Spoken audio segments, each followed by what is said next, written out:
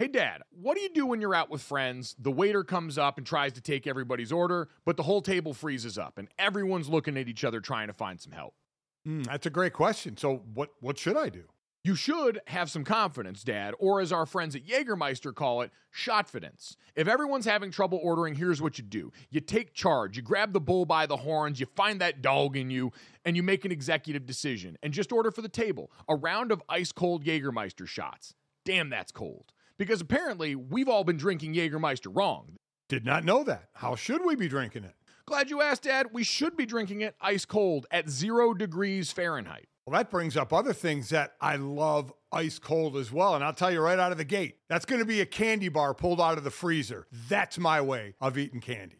Oh, I love it. On the golf course out there, you get to the turn in the middle of the round there, and you get to that little clubhouse there, and they've always got the candy bar options, and I always see they've usually got a little box of them in the freezer, and it always makes it better on a hot day out on the golf course, taking a bite of that cold, cold chocolate and getting ready to go for the rest of my round. It's the same way with Jägermeister. So wherever you are, if you're hanging out with friends at the bar, call the shots. Cheers with ice-cold shots of Jägermeister. Damn, that's cold. And remember to check out Jägermeister at www.draftkingsxjagermeister.com. Remember, drink responsibly. Jägermeister liqueur, 35% alcohol by volume, imported by Mast Jägermeister US, White Plains, New York. Lots of things go better together. Hockey, food, golf, peanut butter and jelly, GoJo and Golic, Taylor Swift and Travis Kelce. What?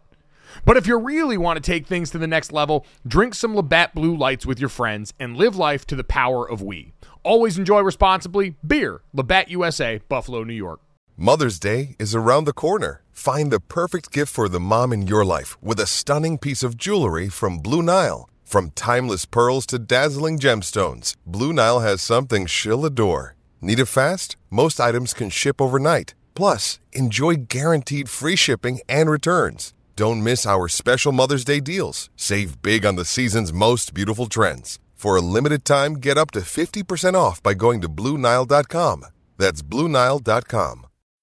When you need mealtime inspiration, it's worth shopping Kroger, where you'll find over 30,000 mouth-watering choices that excite your inner foodie. And no matter what tasty choice you make, you'll enjoy our everyday low prices, plus extra ways to save, like digital coupons worth over $600 each week. You can also save up to $1 off per gallon at the pump with fuel points. More savings and more inspiring flavors make shopping Kroger worth it every time. Kroger, fresh for everyone. Fuel restrictions apply.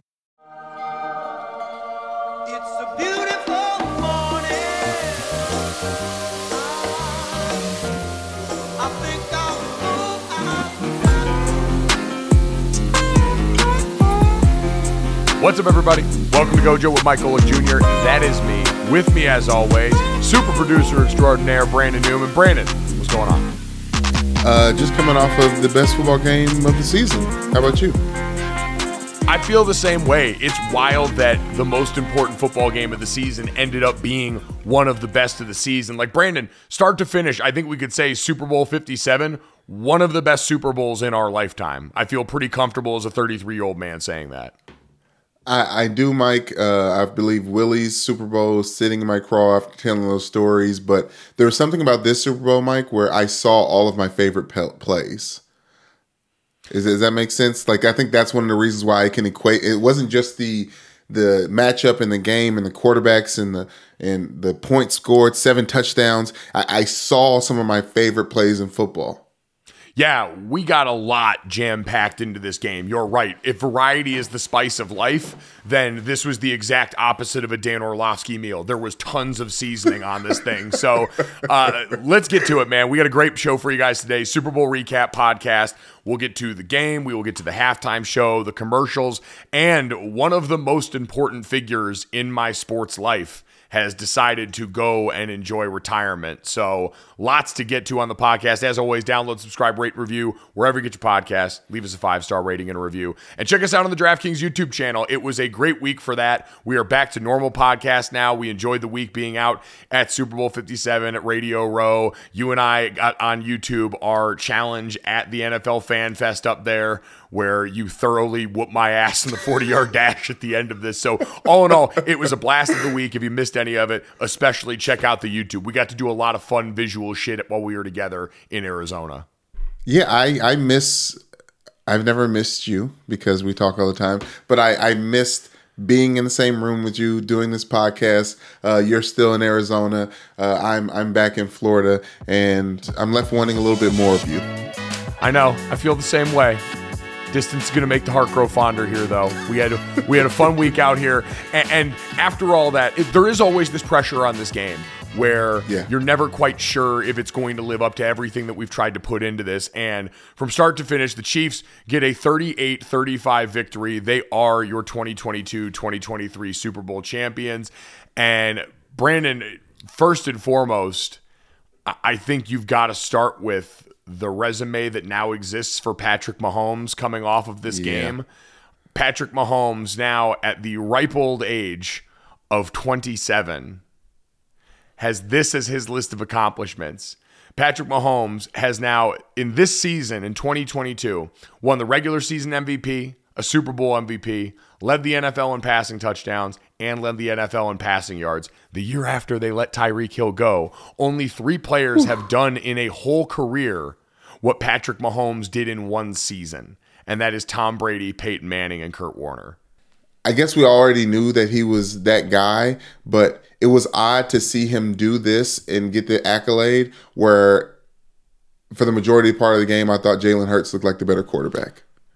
It's amazing. It really was a tale of two halves in their entirety, and also sort of what this season from Mahomes has been overall, where if you look statistically, you're absolutely right.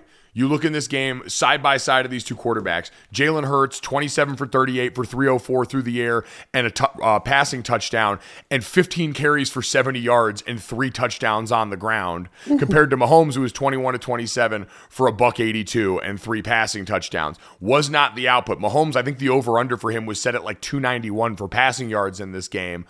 But this was, to me, Brandon, one, a story of toughness for Patrick Mahomes, who in the first half got tackled in a way by TJ Edwards that re-aggravated that ankle injury and came back out at halftime and refused to be inhibited by that at all, but also someone who exercised the patience that has sort of been the hallmark of the last couple of seasons. As we talked about how different defenses tried to approach them, it was all right. If we need to win with the running game, we can do that. If I've got to get the ball out of my hands quicker in an offense that's got more motion and less of the huck it, chuck it downfield shit to Tyreek Hill, we can do that. And I thought the second half of that game was the maturation of this player, who also then made some of the most timely plays of the game with his legs that I think cemented what became his MVP bid. Yes, you can talk about the medal of Patrick Mahomes, but I like to talk about the other elements that got shot directly into his foot at halftime. I know people are joking about fourth tranquilizers and whatnot, but it feels like Michael Jordan's secret stuff from Space Jam just got put in a syringe and injected into that ankle. So he did say after the game that he didn't receive a shot at halftime, which means he probably received the shot before the game. And they weren't going to give you another one at halftime. And so we'll give him credit. And Brandon, you know how it is with any lower body injury. It always starts off like anytime you get hit in the lower leg, everything hurts. And it's your lower leg, so you're worried about the implications for Mahomes. He knows he's already injured. And so I think a lot of that reaction is just that initial shock. And then you go into the halftime locker room, things calm down a little bit. The painkiller that was coursing in your veins at the beginning of the game keeps going into effect. And I just think in the second half, you saw the guy we've seen for the last couple of games who decided that I am going to go out here, slightly alter it. He said, and joked after the game, I realized I needed to run straight forward, that going side to side wasn't going to be in the cards for me. But again, that's just the ultimate flexibility of this guy, right? He seems to be operating, seeing zeros and ones with the matrix, understanding, all right, what is needed of me and what can I do? And being able to operate within those limits with his talent produces the result that we saw. I don't know how this connects. I feel like it's a direct correlation just because I'm a lineman. But the blocking and tackling in this game was phenomenal. Both sides. I mean, Brandon, when we asked the question, like, how did the Chiefs pull this off outside of the Patrick Mahomes part, I think you just hit on the two biggest factors for Kansas City. This offensive line, who I talked to my dad after the game, was on the call on sidelines for Westwood One in the radio call, and he had a chance to talk to Creed Humphrey, the center for Kansas City, and he said, We heard for the last 2 weeks nonstop talk about the other offensive line, about the Eagles offensive line and how great this Eagles defense was, and they took that to heart and they were motivated by that. For all the people that don't buy Jason or Travis Kelce going on the microphone after and talking about how nobody picked them and nobody believed in them all year long, it was reflected in the Fox picks before the game that were a clean sweep for the Philadelphia Eagles. But for this group, they very much heard a lot of that conversation and seemed genuinely motivated by it and certainly came out and performed that way with their play. Yes, Mike, but I don't know why they felt the need to be motivated. Like, we all saw Patrick Mahomes' ankle, and we saw him hobbling the entire AFC Championship game. But let's not forget, the 2 weeks it takes to get to a Super Bowl, and as tired as we got talking about his ankle, that's how fast that thing was healing, apparently. Him and Jalen Hurts' shoulder. I mean, both of those guys in this game deserve it. Oh, my gosh. Think about it. We didn't even talk about that once. That's how good he played in that game. So both of these quarterbacks, man, incredible toughness on display. They were everything their teams needed them to be. Yes, but Mike, I can't help but to. I wanted the Kansas City Chiefs to win. I was rooting for them to win the entire time. That's why the call at the end of the game made no difference to me, Mike. But now that the game has ended, I'm starting to feel how sad I used to feel for those Andy Reid Eagles, right? Because A.J. Brown did his thing. Jalen Hurts did his thing. The slew of different shit, the octopus hit. The slew of different running backs and everyone trying to do their thing on defense for the Eagles. They did everything they had to do and were supposed to do, but still couldn't get that last drive. It's amazing looking at this game, Brandon. The Philadelphia Eagles had a 10-point lead at halftime.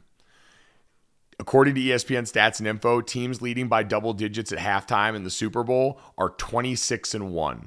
That lone loss was Super Bowl 51, where the Falcons gave up that 18-point lead. So you're right. It is gutting for them. But going back to what you brought up here, the offensive line, I saw former Chiefs offensive lineman Mitchell Schwartz tweeting about this with Mina Kimes.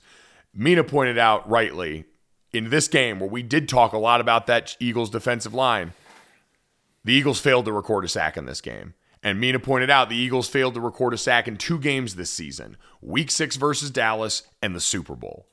Ooh. So the Chiefs' offensive line, big reason why, Mitch pointed out, they stayed ahead of the sticks on first and second down.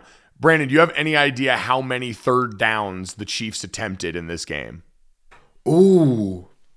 Yes, I'm going to guess 6. Close, 8. They were 4 of 8 on third down in this game, and as Mitch pointed out, only 3 of those were longer than 3rd and 4. So they were in 3rd and short the entire night. Brandon, I went and looked at the numbers. According to True Media, Kansas City averaged just over 6 yards a carry and just over 9 yards a reception on first and second down for the game.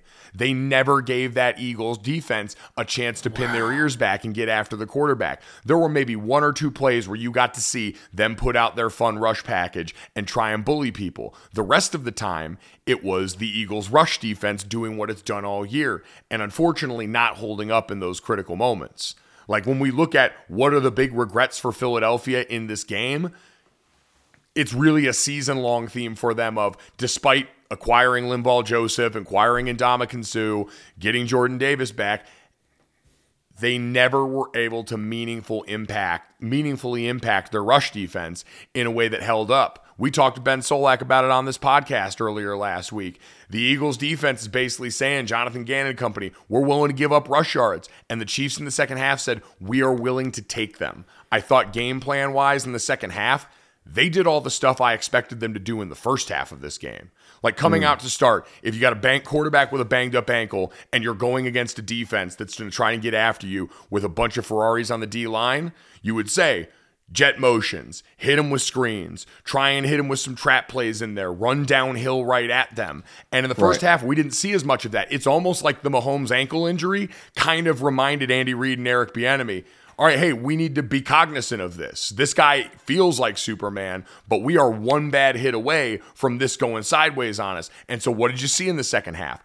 tons more motions, the first 3 plays of the first drive of the second half, downhill runs for the Kansas City Chiefs. Isaiah Pacheco, big factor in the second half, down in the goal line, scoring 2 consecutive drives.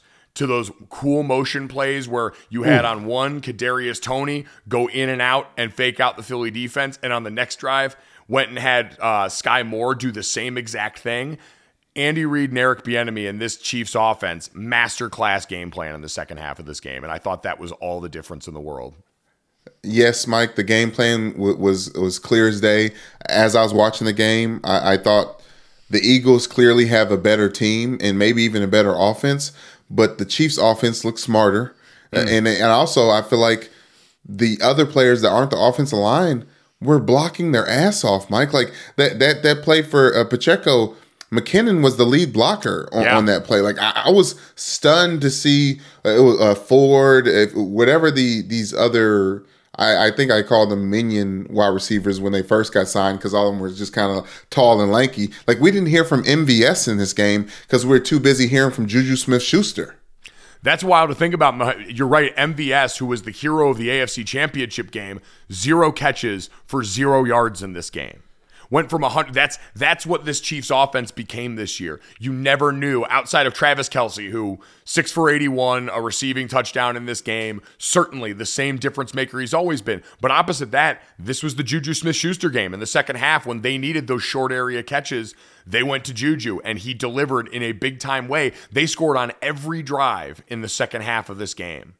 And it was because their offense, like you said, adjusted. If you want a play that symbolizes exactly what you talked about, Brandon, we'll talk about the penalty at the end of this game. But you remember after that, you had Jerick McKinnon break into the open field and was smart enough to get down on the 1 yard line and make sure that he didn't go into the end zone. You saw what Greg Olsen was screaming about in the booth and what we always hear these smart teams do at the end of the game. They were prepared for the situation and they executed it when it came up. But it was like they took the Eagles script, Mike. One of the reasons I thought the Eagles could possibly win this game was time of possession alone. Like Patrick Mahomes was not getting on the field. The most damning stat I saw at halftime was the Eagles had 17 first downs in the first half. The Chiefs ran 20 plays in the first half. Ooh. It was exactly what we had talked about. The Eagles had an offense that could naturally take the air out of you and could give you those long sustained shots that we saw Patrick Mahomes just standing on the sideline.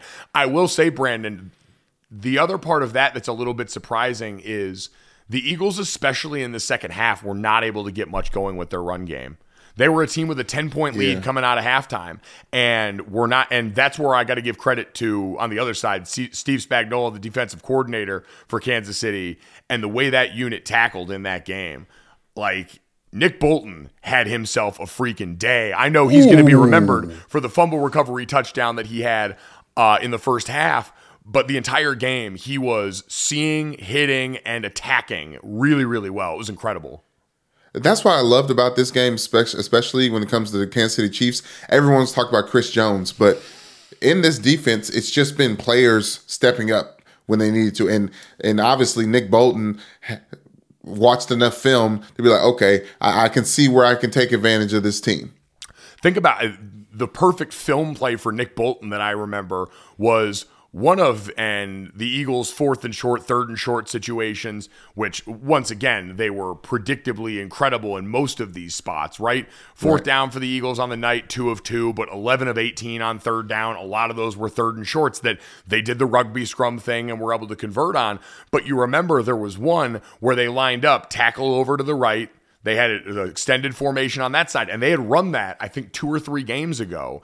And on that play, they run a toss out to the running back, and Nick Bolton saw it coming a mile away, beat every block to the outside, and stuffed that thing short of the first down marker.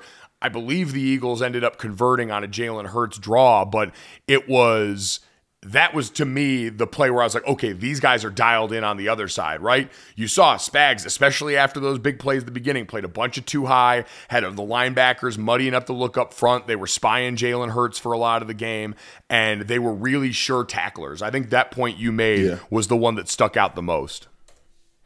Yeah, but did Jalen Hurts get sacked? I can't remember. Jalen Hurts got sacked twice, technically, in this game. Okay. Yeah, I don't remember him dropping back and catching anything. But yeah, Miles Sanders, Boston Scott, poor Boston Scott. He was sitting there watching the Chiefs championship or trophy presentation while everyone else was in the locker room. It seemed like, it's hard to say because they really were bullying to an extent at one point, but as soon as they had to abandon the run and they were completing passes, like Devontae Smith looked every bit of the Heisman Trophy winner he once was. AJ Brown looked every bit of the reason why you trade for him. And shit, Dallas Goedert looked like a maniac. But the fact that they had to lean on the pass really made them one-dimensional. Yeah, well, especially in the second half, like Jalen Hurts wasn't as effective as a runner in the second half, down in and down out, outside of some of the goal line plays. Craziest stat I saw in the game, by the way, I saw Taylor Bisciotti from the NFL Network tweet this out. Jalen Hurts became the first Alabama alum to score a touchdown in the Super Bowl. What? Yeah. What? Stunned. What? Stunned. I mean, he also became has the most rushing yards out of any quarterback in the Super Bowl, which, like, we would have figured that with Jalen Hurts, but damn, what? Yeah. What? It was amazing. I do want to bring it to that because obviously we're singing the Chiefs' praises a lot, and rightly so. What they did in the second half, what Mahomes did toughness-wise, for Andy Reid legacy-wise, we get to start having a lot of fun conversations with Patrick Mahomes now coming off this game. It's part of why, like, deep down inside me, part of me was always going to be okay if either team won, because this outcome for Patrick Mahomes, like this, ESPN Stats and Info, Patrick Mahomes is the first player in NFL history to win multiple championships and multiple league MVPs within his first 6 seasons. The first? The first. He is the first player in NFL history to do that. Danny Heifetz over at The Ringer also tweeted this. Mahomes is now 2-1 in Super Bowls and has 5 AFC championship appearances. That matches Peyton Manning's entire career. He has 2 Super Bowl rings at 27 years old. John Elway got his first Super Bowl ring at 37. This guy's already in Mount Rushmore air. Talent, like, I understand wins aren't a quarterback stat, but talent-wise, what he's done statistically in these seasons, and then if you want the top-end accomplishments, the things and the reasons why we call Tom Brady the GOAT, what you do in the postseason when the chips are on the line and your team needs you the most, the guy's answered everything. The guy's given you everything. He is, at this point as an NFL quarterback, almost infallible, or it at least feels that way, and that's insane to say about a 27-year-old who just completed his 6th season. I mean, we have to believe our eyes, Mike. We'll have this conversation later, but like Rihanna being pregnant, like what are we actually seeing? Like I thought it was crazy after the game when Aaron Andrews was talking to Patrick Mahomes and Travis Kelce was stepping all over his interview like he does with Patrick Mahomes.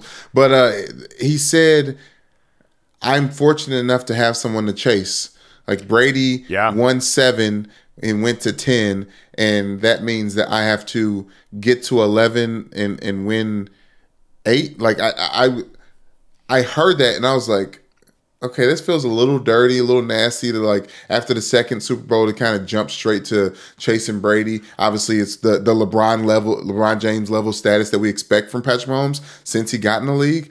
But with those numbers, Mike, it's more realistic than not. That's what I'm saying. Like, because of his trajectory, we're allowed to have these conversations. It's by no means irresponsible. He's on that path. He has done more early in his career than pretty much any quarterback we've seen in NFL history. It's been amazing to watch. And so I hear that, and it's almost refreshing to see a guy that understands, like, yeah, I've got an opportunity here. And what he's gone out and done so far is demonstrated at every step along the way. Like we said, he can adjust and be that guy. Travis Kelce, definitely a fan of the microphone. You can tell that guy started a podcast this year. There is no doubt. I will say, though, to the point about not believing the Chiefs, before we talk a little bit about the Eagles, I was flabbergasted. So at Will Schlosser on Twitter DM'd me after the game, and all it said was, breaks my heart as an Eagles fan, but thanks. I owe you a beer if you're ever in Hershey, Pennsylvania. And I didn't understand why. I opened up my phone and I couldn't see the rest of my DM history. I looked back on the browser, and on September 8th, Will Schlosser DM'd me and said at 5:53 a.m., hey man, gut pick without thinking too much. Who wins the Super Bowl? And my immediate response was KC. So, despite the fact that I picked the Eagles this week, Travis, just to let you know, there was somebody out here who believed in you, and it was me all the way back in September. Hey, that's you talking yourself. You're talking yourself out of your gut pick, and I you gotta be smart about it. Also, check your DMs because the answers are there. That's just why I need to keep track of the shit that I say all year. Okay, so I wanted to mention before we moved away from the Chiefs, I wanted to, and Patrick Mahomes, the 11 players that have won MVP and Super Bowl in the same season, right? Bart Starr, Terry Bradshaw, Mark Mosley, Lawrence Taylor, Joe Montana, Emmitt Smith, Steve Young, Brett Favre, Terrell Davis, Kurt Warner, and now Patrick Mahomes. And obviously he's sitting there with the Super Bowl MVP as well, and that's even more rarefied air. I just think that we all said that he could hang up his cleats and go into the Hall of Fame without even playing this game. Like you said, those conversations are more validated now. Yeah, it really is. It's going to be fun. Like, what he represents as an opportunity for us in the NFL now is fun. And it's the thing we always say, make sure we stop and smell the roses on this, because a guy making $500 million investment seem like a bargain is not supposed to happen. That's not supposed to be real. The Chiefs were good before he got there as well, though. Like, whatever Alex Smith, I can't even remember who the head coach was at the time. Was it Andy Reid? Oh yeah, it was Andy Reid. Yeah, like the Chiefs they had been a force for a very long time before Patrick Mahomes came there with his godlike talent. We talk about this all the time. Where you wind up matters a lot. Yeah. Absolutely. It creates the circumstances for this. And again, wins aren't a quarterback stat. That's not what any of this has been about. But what he has meant to this team and what he's allowed them to do off the field and the moves that they make and on the field has been spectacular. All right, guys, let's talk about Jägermeister. They could have written a totally normal ad here, like a really classic ad. They could have talked about their history, the 56 botanicals. It could have been all salesy and cutesy, but they know you don't care. Jägermeister doesn't want to be like all those other ads you've seen and heard. They just wanted to say two things. Jägermeister is great, but everyone has been drinking it wrong. Damn, that's cold. Drinking it wrong? All right, if that's the case, how should we be drinking it? They are so glad you asked, and so am I, Dad. I'm here to help you. Ice cold is the answer, at 0 degrees Fahrenheit to be exact. Ice cold shots of Jägermeister. That's it. That's all they want to tell you. So, wherever you are, if you're hanging out with friends or at the bar, call the shots. Cheers with ice cold shots of Jägermeister. Damn, that's cold. And remember to check out Jägermeister at www.draftkingsxjagermeister.com. Remember, drink responsibly. Jägermeister liqueur, 35% alcohol by volume, imported by Mast Jägermeister US, White Plains, New York. Brandon, on the other side, did any of what you saw in this game change your opinion about Philadelphia? I feel like they're a lot better than I thought they'd be. Even outside of the scripted plays at the beginning, Mike, like I'm trying to think when the wheels fall off. It may have been that Nick Bolton play where Jalen Hurts started to doubt himself after that silly, it wasn't really a strip sack, but it became that. And there was, scoop. That's when I said at the beginning of the show, my favorite plays happened. That was one of them, Mike. Like a single player taking the ball from the quarterback, scooping it up, and then scoring. Yeah, we had that one, and we had the octopus happen in the same game. A player scoring a touchdown and the 2-point conversion. Which congratulations to anyone who put money down on that one in DraftKings Sportsbook. That had to be a fun payout. But Brandon, you're right. And what I will say about that is, I come away with this game even more impressed by Jalen Hurts than I was before. Yes. Like with all the things that we mentioned as a background, that play, think about that.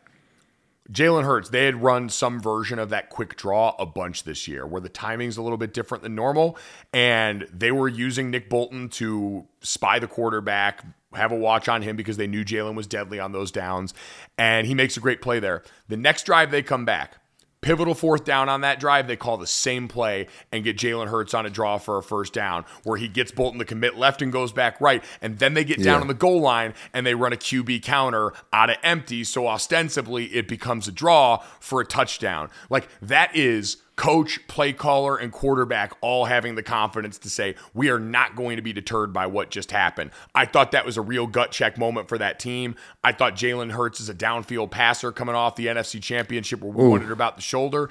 Big time throws to Devonta Smith. Big time throws to A.J. Brown. It was all there, Brandon. I think for them, the biggest regrets they're going to have in this game are their defense all season long was never able, like we said, to shore up that run defense. And then Aaron Schatz pointed this out to us. Both bad special teams coming into this, and the Chiefs were able to make the play. They were able to make the one play between early in this game. The Chiefs really had to erase the lack of urgency on fourth down early in the game, settling for a field goal that also paid off the doink bet for a lot of people. You're looking for things early in this game where I was wondering, all right, if the Eagles hold on to win, Nick Sirianni being willing to go for it and be aggressive on these fourth downs when Andy Reid early in the game decided to settle for a field goal that bit him in the ass. They were able to erase that with that Kadarius Toney, the longest punt return in Super Bowl history. In that 65 yards. 65-yarder that set him up inside the 5-yard line for an easy touchdown. Between that and a defensive score, if you give that to Patrick Mahomes and Andy Reid, you're not going to win a lot of football games. Yes, but it's crazy that a missed field goal from the Chiefs was nullified by a bad punt by the Eagles. Like the punt was the issue there. Yep. And apparently it sounded like if you listening to the game broadcast that the special teams coordinator for the Chiefs hinted to Greg Olsen that there hasn't been a touchdown return or a punt return for a touchdown in a Super Bowl, as if this was going to happen, as if they saw the deficiencies in the Eagles' punt team. It's just simply the punt team. Well, Brandon, that's a great segue, actually, because on that play, Kadarius Toney took it all the way left and was able to cut back here. And people may point out some of that might have had to do with the footing on the field. Which brings up the question, Brandon. Who had a worse look in this game? Grass or the officials? Mike, I gotta say the grass. Because you can say the officials should have let him play, but so should have the grass. The grass should have let him play. Why did they paint the entire field, Mike? It was I was surprised that the Chiefs players didn't change cleats during the game, and it was such a big deal that all the Eagles players, especially Jalen Hurts, had changed cleats after the first quarter. But maybe something to the consistency. Yeah, they showed in the game, which great flex for Jalen Hurts, by the way, when they showed all the Eagles players changing cleats, him changing from the Jordan 11 cleats to the Jordan 1 cleats. I just felt like that was the dude that was looking to flex his collection. Oh, yeah, that's true. But longer spikes with the Jordan 1s. That is very true. And that was a huge factor in this game, Brandon. And for the NFL, like the things you never want coming off of these games are things other than the players being the stories. And I don't think it should for this game. This game was excellent. We had all these great things that we just talked about from both teams. Two of the best young quarterbacks in the NFL, 1 and 2 in the MVP race, showing up in a massive way for their teams in this game. Like the fact that the Eagles all year long wrote a defense that in this game got blanked in the sack department is equal parts them not being able to stop the run and the Chiefs on the other side being one of the best teams in football. But for the NFL coming off this game where you had articles, Brandon, written as recently as yesterday, the grass at Super Bowl 57 has been years in the making. Josh Weinfuss at ESPN wrote an article about how this graph is Tahoma 31, and it's among the newer breeds of grass that have been developed in funding the U.S. Golf Association. It's a mix of two hybrid grasses. The process started for creating it in 2006, and the grass became this year's Super Bowl grass. And we saw all night long, Brandon, they spent all that time growing this grass, and all it turned into was a slip and slide contest. It looked like a game of Twister out there for a lot of these guys. And there were shot after shot on the broadcast of guys not being able to have their footing in the most important game of the season. I mean, you don't practice being able to plant. That's just something you think is going to happen. And it was an issue for a lot of people out there. I mean, hell, you see defenders, and it was one of the more even the playing fields in a way that nothing else in that game did, if that makes sense. Like, I really did feel like everyone was dealing with shitty grass. And you know what? I will say, and the reason that unfortunately I think officiating wins in how this game will be remembered is because there's not really one memorable grass play that I can remember. And late in the game, we talked about it. Those 2 touchdowns for the Chiefs, the Sky Moore touchdown and the Kadarius Toney one, those required guys to be able to plant and turn, right? You're going on fly motion and then all of a sudden whipping back out the other way.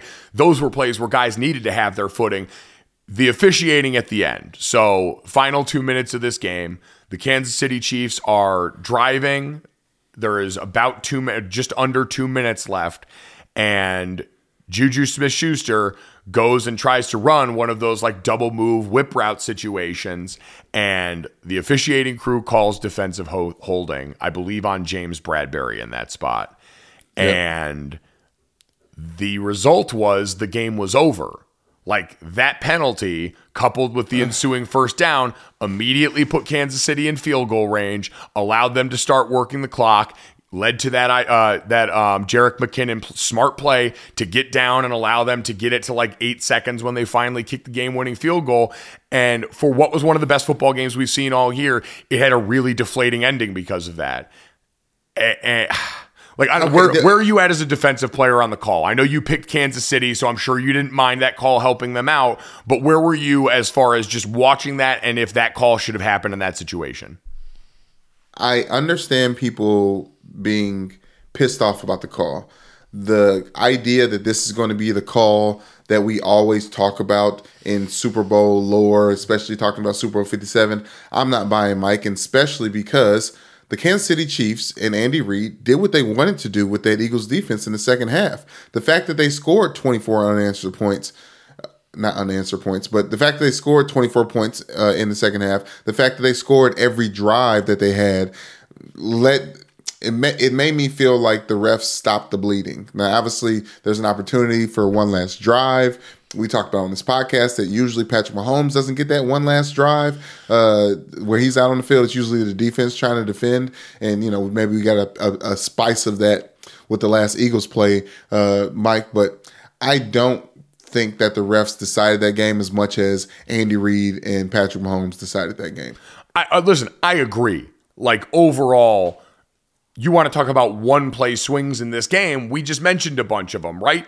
Strip sack for a touchdown, punt return, get you all the way inside the 5-yard line. It's the same thing we talked about with the Joseph Osai penalty on Patrick Mahomes in the AFC Championship game. It's never Devontae Smith getting you down to the 1. It's never any one play, Brandon, but all those were players. And the last thing anyone wants is officiating impacting the outcome of the game at the end of this. I don't think it was an egregiously bad call. Like, you can see the jersey pull on there. You can see what they were looking at there. I would always prefer, if it's ticky-tack, it to be let go, for it to be decided by players in that moment. If it had been, I'd imagine we'd have a similar or at least somewhat comparable amount of outrage from Chiefs fans who were like, why wasn't this called? We've got a million camera angles and people would be going after it. But in general, I didn't think it was egregious, but I wish it hadn't been called there, because officiating in any way being inserted into the final couple minutes of a game, especially like that one where it was the death knell, like that was the play that set up the end of this one, and it wasn't, I think, as clear and obvious as the Joseph Osai hit out of bounds on Patrick Mahomes. Like, that one to me was, oh, I saw that. That was absolutely far enough out of bounds. You're going to make them throw that flag. Let's get this on. This one to me was close enough in the hand fighting that we see in a game where there weren't, I believe, a ton of penalties outside of the Eagles' weird delay of game runs there. The Eagles, the Chiefs were called for 3 penalties all game, and the Eagles were called for 6. And again, a couple of those were procedural penalties. So this wasn't a game that featured a ton of flags. And for it to pop up there in that moment, to me, really soured the end of this game. Not in a way that it's going to be remembered all time, like you pointed out, but unfortunately in a way that Monday and Tuesday, when we look back at this game, is going to be a much bigger headline than the NFL wants. Yeah, the fact that it was not connected directly to the play, I can see why, Eagles fans would be up in arms about it. But any football fan, professional, college, youth league, high school, has experienced refs ruining the games or taking it into their hands. And that's why coaches preach, don't let it come down to a call. And that's what we're talking about. It's not just one play that happens, but like it's important to, because of these instances, take the ball by the balls and take the game you have to go win the game. Like if the refs can call a holding call to end it, yes, I understand. And maybe that's the refs being like football tone deaf and knowing they should swallow the whistle in that moment.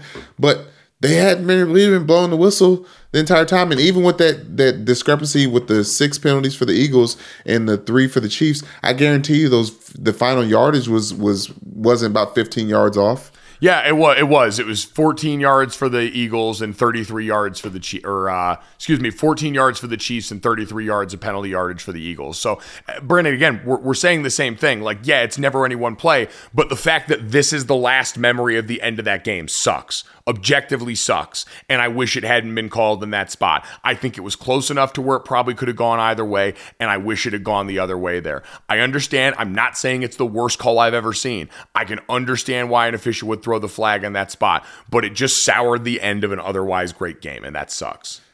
Well, I mean, the Ravens have done great things on field goal. I hate bringing it always to the Ravens, but that field goal kick, Mike, they was kicking in the paint. Like it was a slippery game. Like I don't think that was an automatic. And that's Harrison Buckner also missed the field goal earlier in the game. I get it, and I appreciate Greg Olsen trying to simultaneously drive up interest and then also not get called out for potentially announcer jinxing this by mentioning that Harrison Buckner was his teammate prior to that. So he really covered his bases on that one. The Stugotz is strong in him, but Brandon, it sealed the game. Like that penalty, it was over after that. Barring a miracle, the Chiefs got to kneel it out, play the clock game, make Philly use their last couple timeouts. Like it was the defining play of the end of that game, and nobody wants that as a part of this conversation. Nobody is better outside of Chiefs fans, certainly, for having that. The general NFL sphere is worse for that call having happened.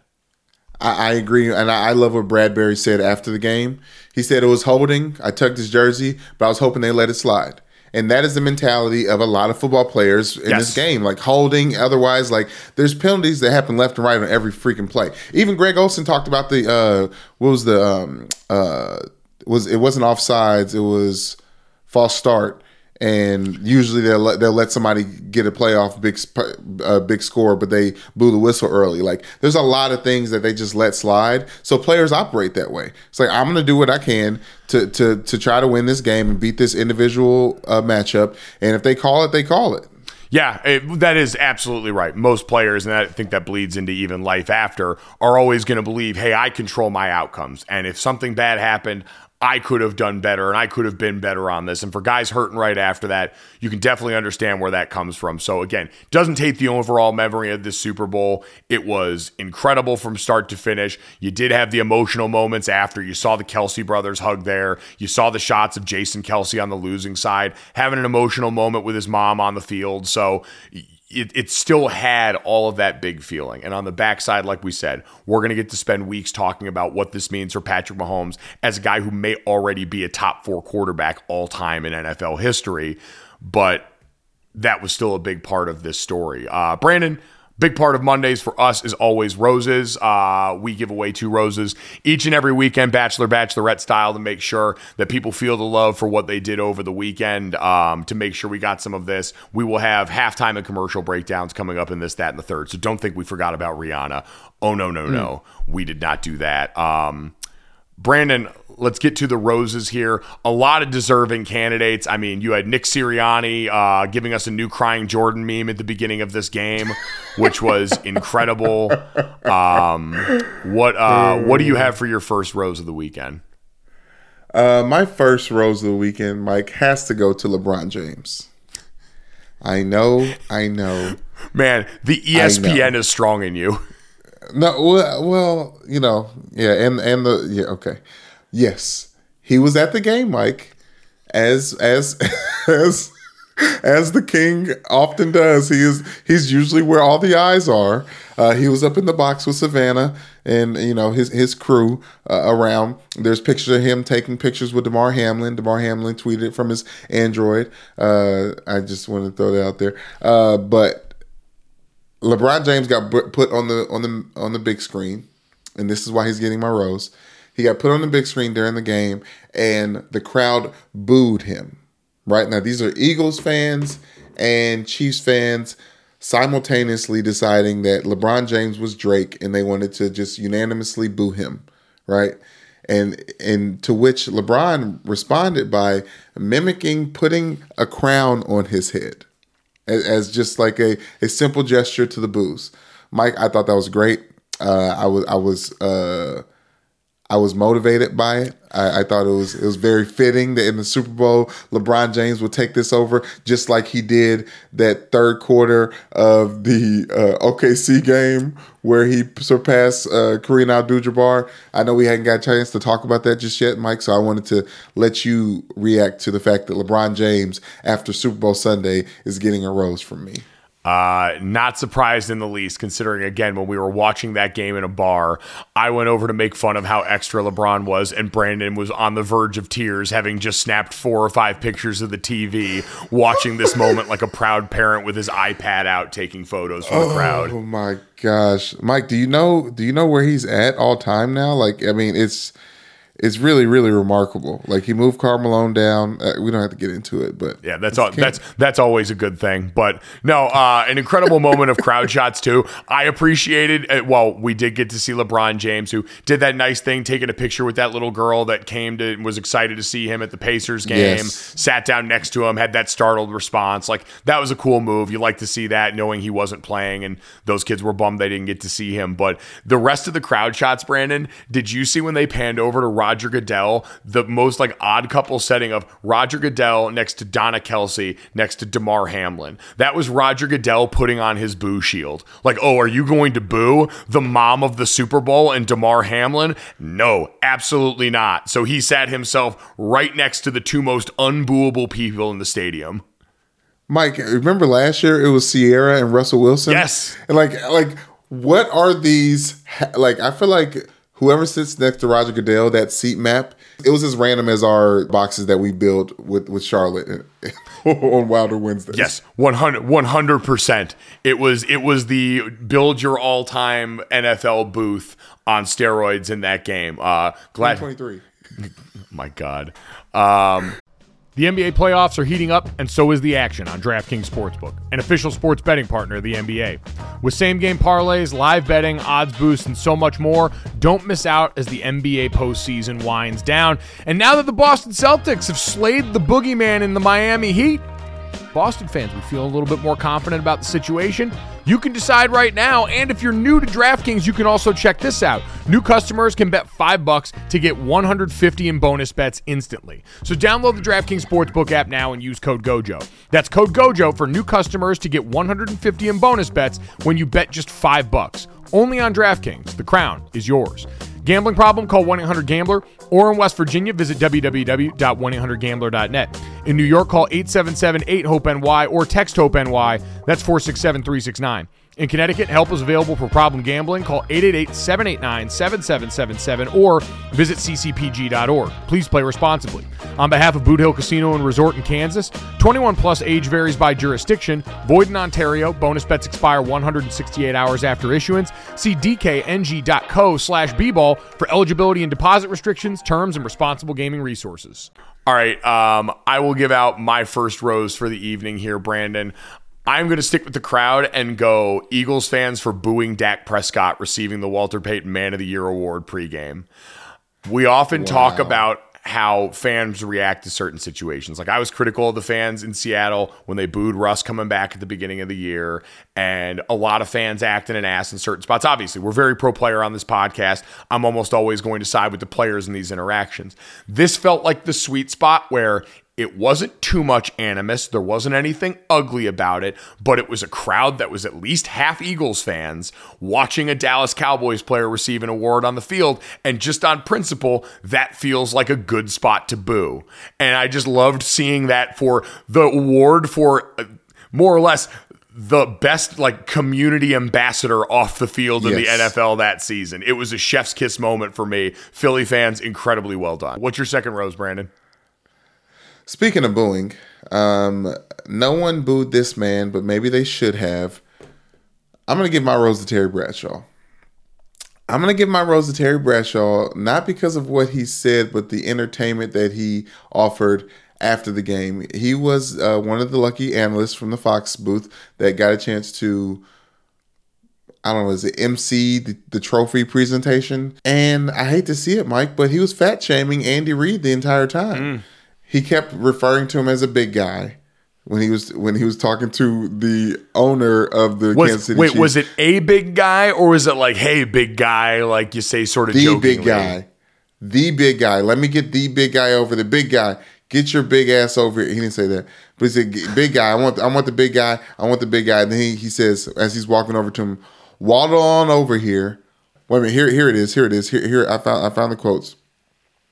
Is it me, but was Terry Bradshaw a jerk to Andy Reid during the trophy presentation? Waddle on over here? Cheeseburger on mean? I mean, why is it okay to be an overweight person being fat shamed during the trophy presentation? So I'll say this, waddle on over, definitely out of bounds. The cheeseburger is so part of the brand with Andy Reid. I don't feel like that one hits nearly as hard. I even said this week, I may have picked the Eagles, but maybe part of me knew that I had that email from Schlosser or that DM from Schlosser because I had probably eaten 3 cheeseburgers by Wednesday this past week. So I think something inside me was rooting for the Chiefs. So I agree with you, though. That first one was out of bounds, and at times Terry Bradshaw has had way too thick of a goatee, and I think we need to talk more about how that's not okay in modern culture.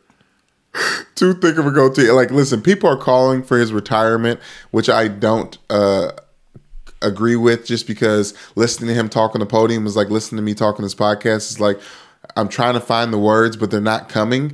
But the difference is Terry Bradshaw is obviously an older man and dealing with health issues, and I'm 32 years old and concussed. But I do think it was a bad look for the Fox people.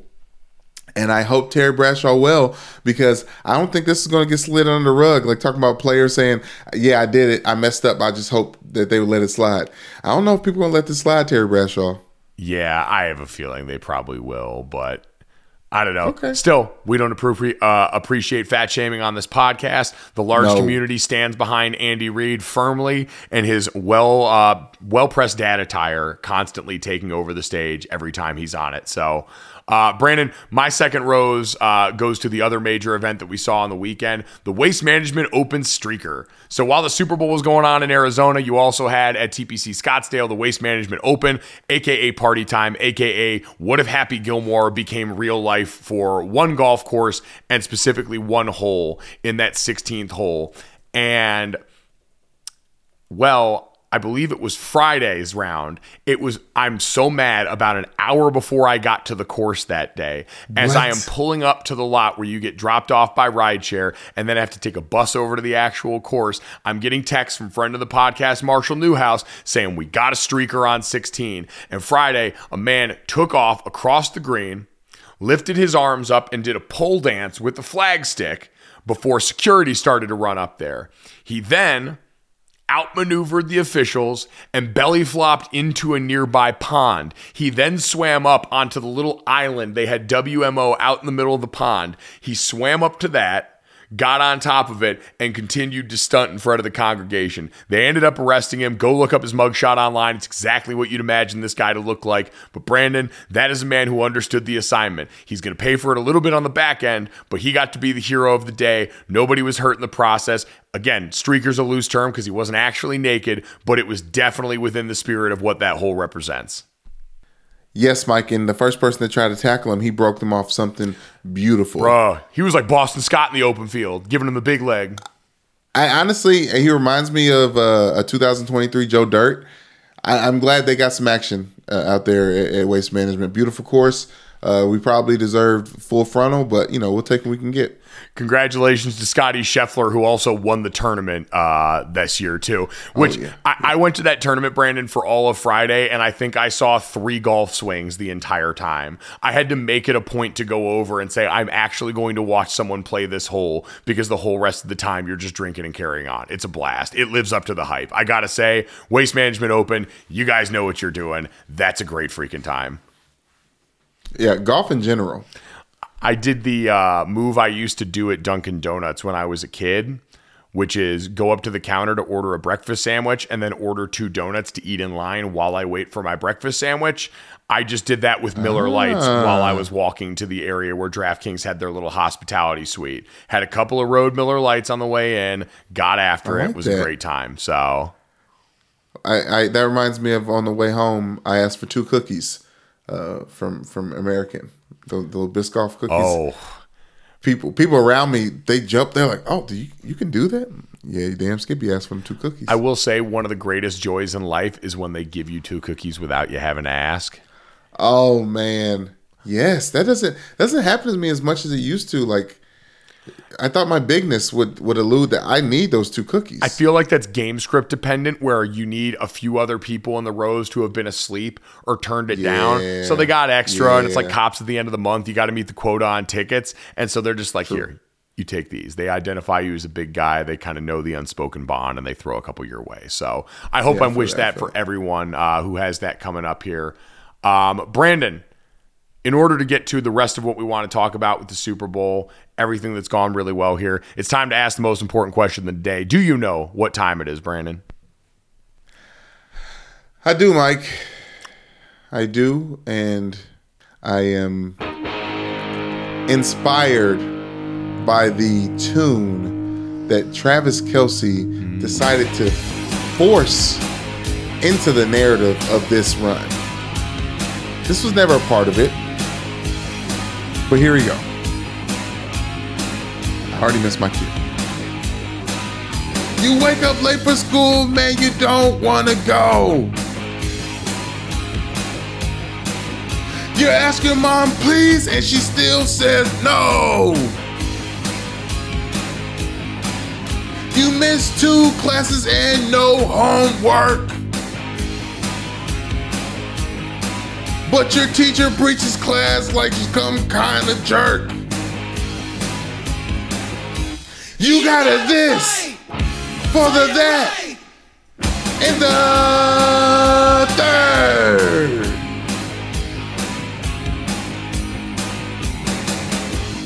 Oof. The triumphant return of this, that, and the third, Brandon. How'd you feel after Super Bowl week, man? You got to rest the pipes for a week.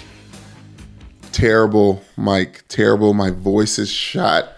You sound okay at best, but let's believe we will all get better as the weeks go on. But jumping in with some Beastie Boys and some loud screaming, perfect for what I got going on right now. Yeah, the perfect medicine for a week of drinking and talking nonstop for the rest of the day here. My throat is destroyed. Speaking of tight ends fighting for the right to party, Gronk Beach is not the way to cap off the week if you want to be able to speak for the Monday podcast.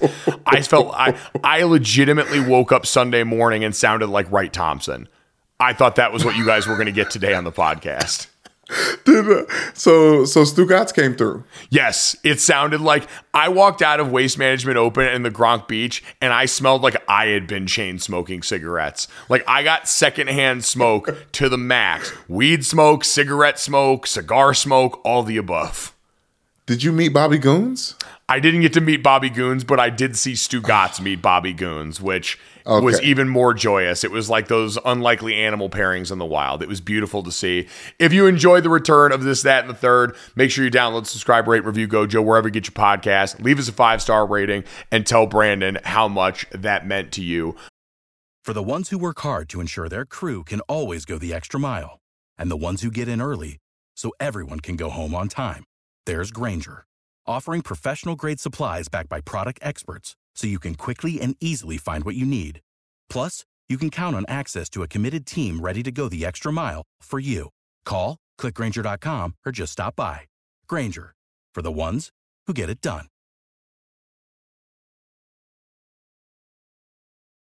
Brandon, let's get to the other important parts of the Super Bowl here and start with this. Super Bowl halftime show. Rihanna back out there, and we can get to the set list in a second, but we know what the biggest part of this halftime show was. I think men everywhere probably felt how I felt, which is, I think I know what everyone's talking about. I hear what everyone's talking about, but I'm not going to say the thing. Because again, fellas, if you are ever in a public setting and you have a question of, is this woman pregnant? Under No circumstances, until you have it confirmed by at least 2 doctors, several women in your life, and multiple media outlets, do you even think of broaching that subject with that woman or about that woman in public. That ain't your lane, that ain't your body, that ain't your space. And so I sat there on my hands watching the rest of the timeline, and suppose, until I saw this reported by multiple outlets that Rihanna was in fact pregnant and used the Super Bowl halftime show to reveal that she was pregnant with now her second child. Yes, and all the jokes that come saying they call him ASAP for a reason, because, Mike, what you said is true, and how you opened it was so true, but me being a parent and sensitive to those things and also watching with my wife, I started doing the math. I was like, okay, so their son, or their last child, was born in May. Now, you can have a little postpartum belly for, as long as you choose. Like, as long as you choose. So the way she was flaunting it, in a way, I was like, okay, this is some body positivity, other than what Terry Bradshaw was getting ready to do with Andy Reid. Like, this is just some body positivity. Like, we see the stomach. But then, Mike, on the last song, Diamonds, as she was hoisted X amount of feet in the air, the way she was playing with the belly, singing about life, I'm like, oh, no. This isn't a burrito here, baby. We are talking about baby number 2 from Rihanna. And I didn't even read this until after I saw it, that she had sat down with Nate Burleson and said that a special guest was going to be there. And there was no special guest. She was talking about a baby. Yeah. She's talking about that damn baby. And that was the first time where I started to go, oh, okay, we might be able to actually say this, because I saw Nate retweet that with the bullseye. So I'm sure he got told that before off air. A representative for Rihanna also confirmed it to the Hollywood Reporter. So we have gotten seen in enough places where we can now talk about it and say congratulations to Rihanna, and marvel at the fact that she is 6 months removed from having one child, currently pregnant with another child, and still managed to go out there and put on what I thought, Brandon, was a banger of a Super Bowl halftime show. It just reminded me, we hadn't heard from Rihanna like musically in so long. This woman was the soundtrack for most of us in our like early 30s, early to mid 30s. That was the soundtrack of college for us. So many of those songs was the stuff that we partied to during our college career. Yeah, Mike, but not a ton of solo efforts. So it was difficult to choose the set list. Like, I feel like some other Super Bowl halftime shows, maybe they've stuck on songs too long, but I felt like I've gotten a chance to really chew on one song, where Rihanna really just, did what she was supposed to do, giving you a little bit of everything, to the point where you even forgot, like, oh my gosh, yes, she was one of the 12 people that was on All of the Lights. Right. And then once you heard, so listen, I wrote this down. She started off, and me and you talked about it ad nauseum while we were there in the Super Bowl, that I was for sure that she was going to start the evening out with a more of a B-side hit, right? Like not one of her more mainstream hits. And it was, "Bitch, you better have my money." Okay? To start the Super Bowl. Do you consider that a B-side hit? Yeah, I would say it's a top B-side hit. Yes. I'd say it's right on the border. Like, that's... I'm talking about vibes and sonically versus the right, like the Calvin Harris type. It's by no means her biggest hit. It's not one of the ones that's like a dance hall song or anything like that. But yeah, but when you get to status like her B-sides are hits that people our age definitely know, but maybe our parents were like, I may have heard this in a commercial one time. Versus, you know what I'm saying? Like, so it went from "Bitch, better have my money" to Where Have You Been? Where Have You Been? Which was similar. We had heard before that she was going to kind of send messages with some of these. And so I think that was an homage to the fact that we had not heard from her in so long musically. Yes. Only Girl in the World. Yep. Found Love. With a fireworks show to go along with that, which was one of the many elements of that show production-wise that absolutely sang beautifully. Yeah, with that open roof, I can't imagine how much it hit. Then hit him with the rude boy. Oh, into the work. Into the Wild Things, Mike. I wasn't expecting Wild Things, the DJ Khaled, Bryson Tiller song. Yeah, and we should have known something was up. I feel like we were all looking for little clues up to the point about the special guest. We had wondered if it was going to be Jay-Z, if maybe it was going to be Drake. And all along the way, you had DJ Khaled as a part of the pre-taped opens for both teams. You had Jay-Z walking out, shown heavily on the TV copy of this game. And then, I don't know if you caught this, the commercial break right before halftime show, they were bumping back into the broadcast with a Drake song. And I was like, full tinfoil hat, like, oh, maybe this is a sign he was in town performing at one of these parties here. And so, yeah, that was one of those moments that definitely fed into that. Yes, Mike, but then Pour It Up came. And it started getting saucy. And then all of the lights. And then I thought that was interesting because all the lights, it switched from those wonderful dancers that I saw somebody online said this must be A$AP Rocky's sperm because they were all just dressed in white, jumping around. Just everywhere on the field, bouncing around, talking about clues. There was all dancers in these, and we forgot to mention the stage, Mike. Just this long. I mean, people watched the damn Super Bowl. Yeah. It was beautiful. It was elevated. But anyway, so when they went from the dancers to the band, I thought that was significant. Then all the lights into Run This Town, into Umbrella, into Diamonds. Yeah. It was just like a crescendo. And with the crescendo, she was elevating above the stage. She started above the stage and she ended above the stage. And I don't know how many times we got a chance to hear her sing, because I don't know how much was actually matching up for me as I was watching. But Diamonds felt like it was the one song that like it was definitely her up there belting it out. I was very glad that she was the only performer on stage for this. I think that, like you said, start to finish, getting that moment at the end where it was her alone with the microphone, really cool, really powerful moment for her and her return to the public eye.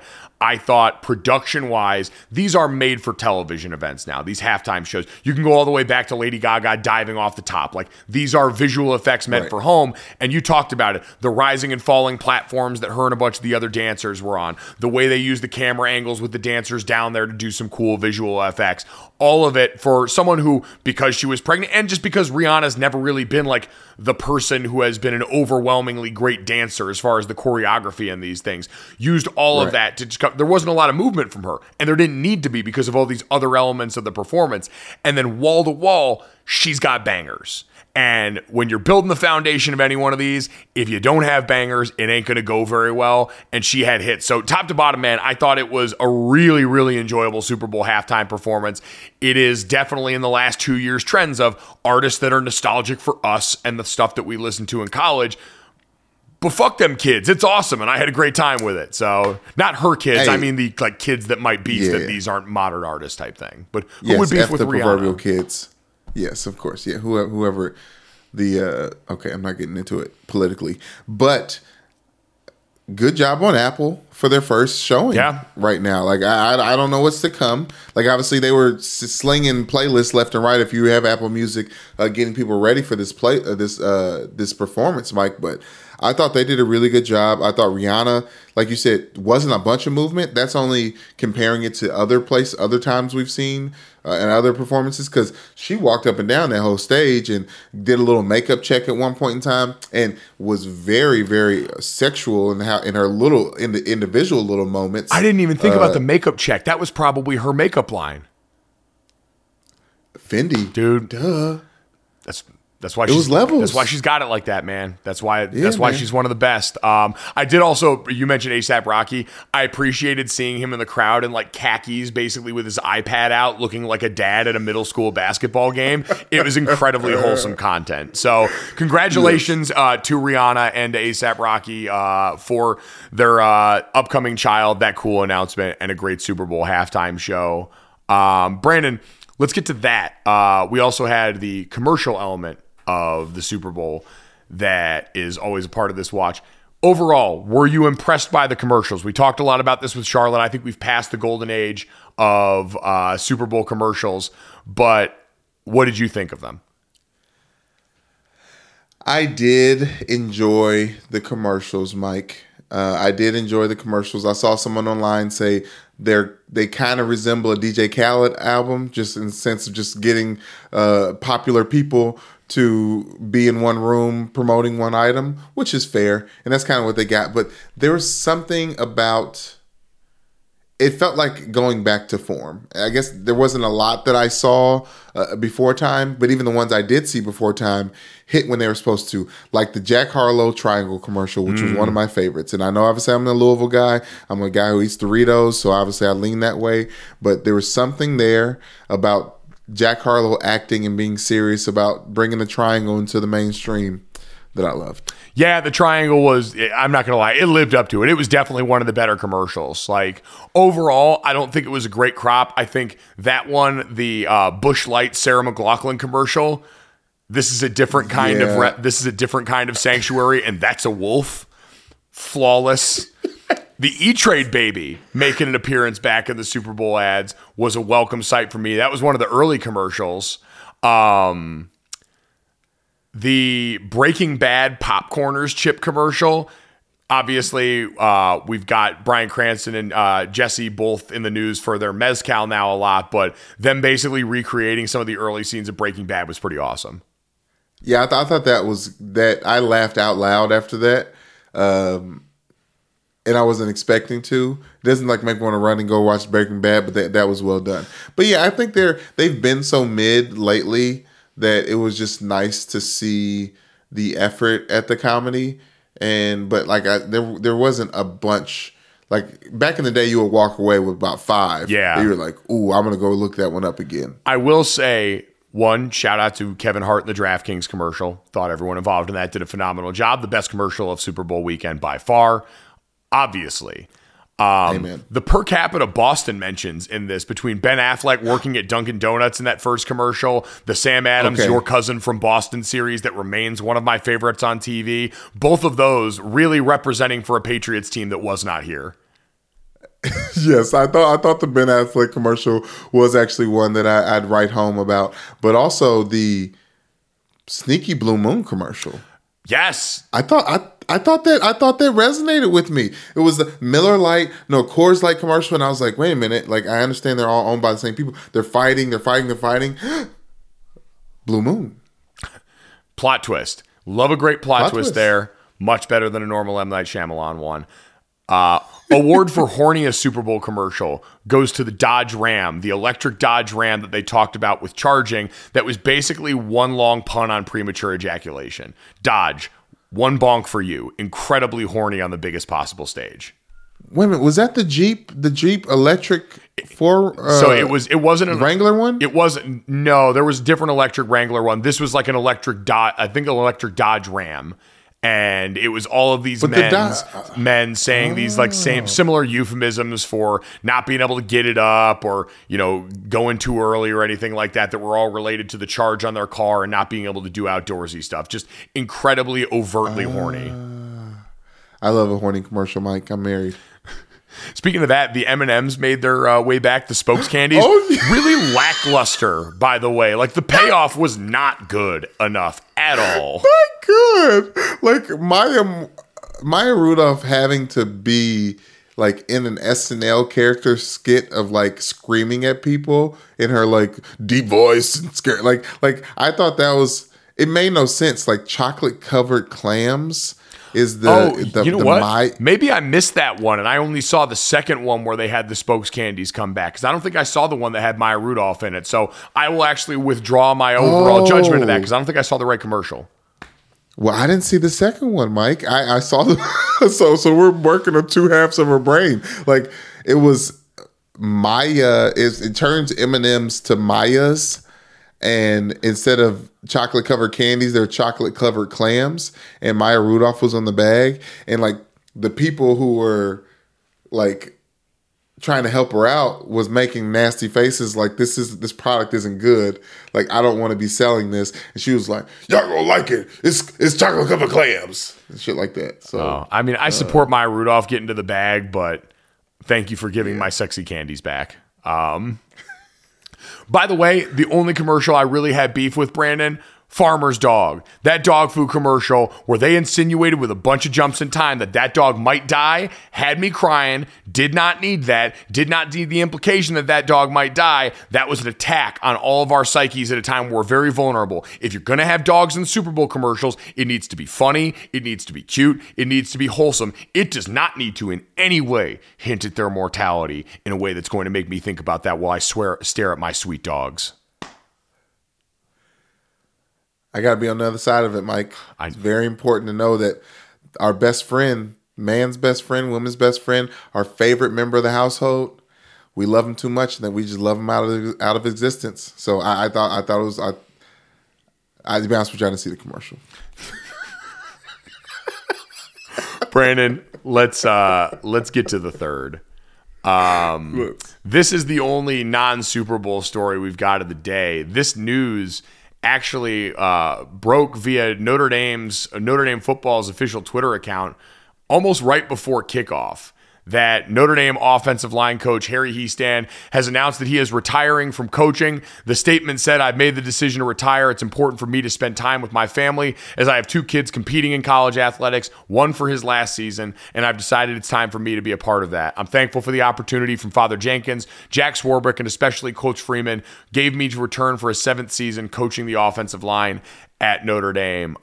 Brandon, Coach Hiestand was my offensive line coach my last year at Notre Dame. So my 5th year, the 2012 season, was his first season in South Bend before his first run there, and then came back for this last year. And we saw the effect he had in both times. I can say personally for me, Coach Hiestand, to me, is the best offensive line coach that I've seen in college football. He is one of the best, if not the best, that we've seen, especially in the modern era of the sport.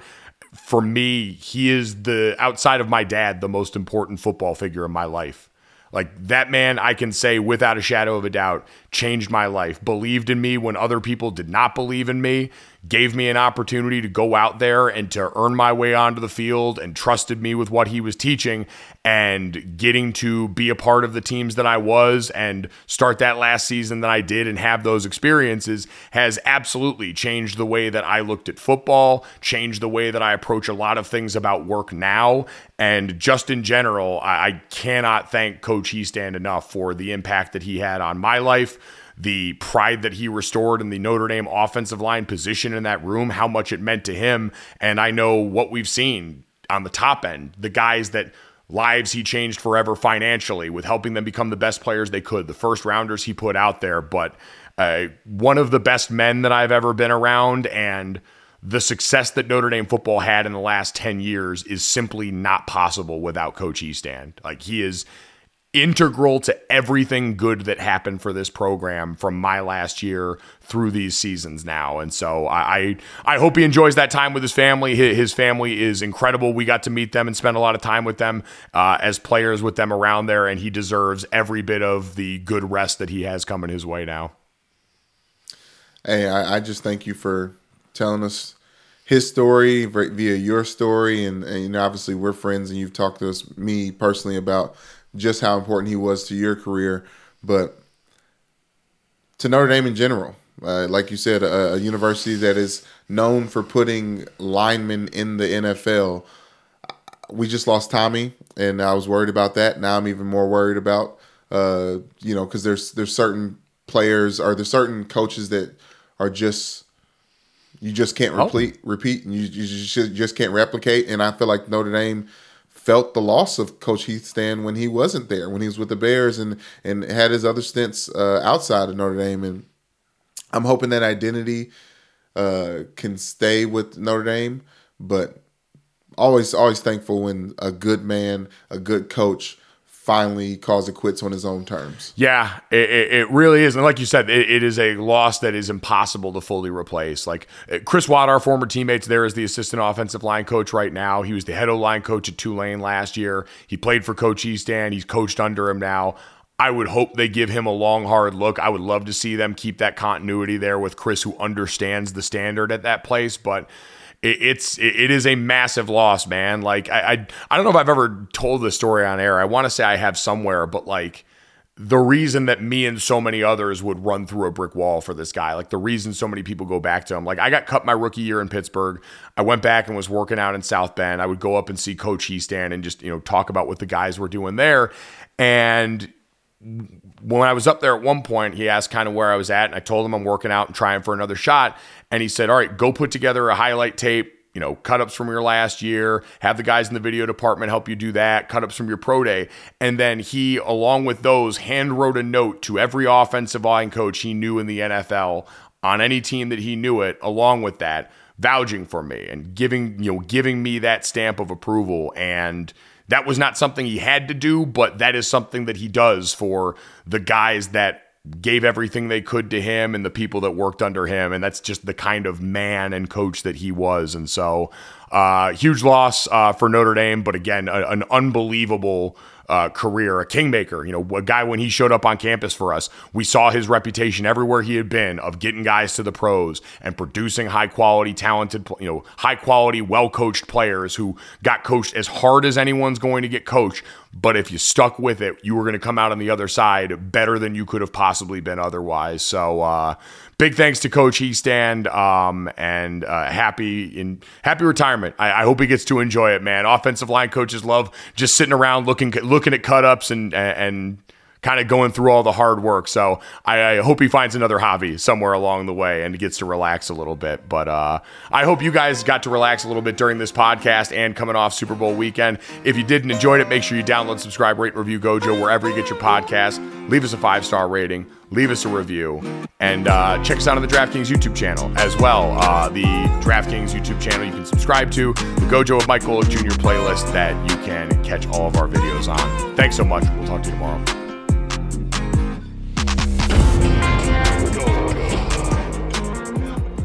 Boom. Money in the bank.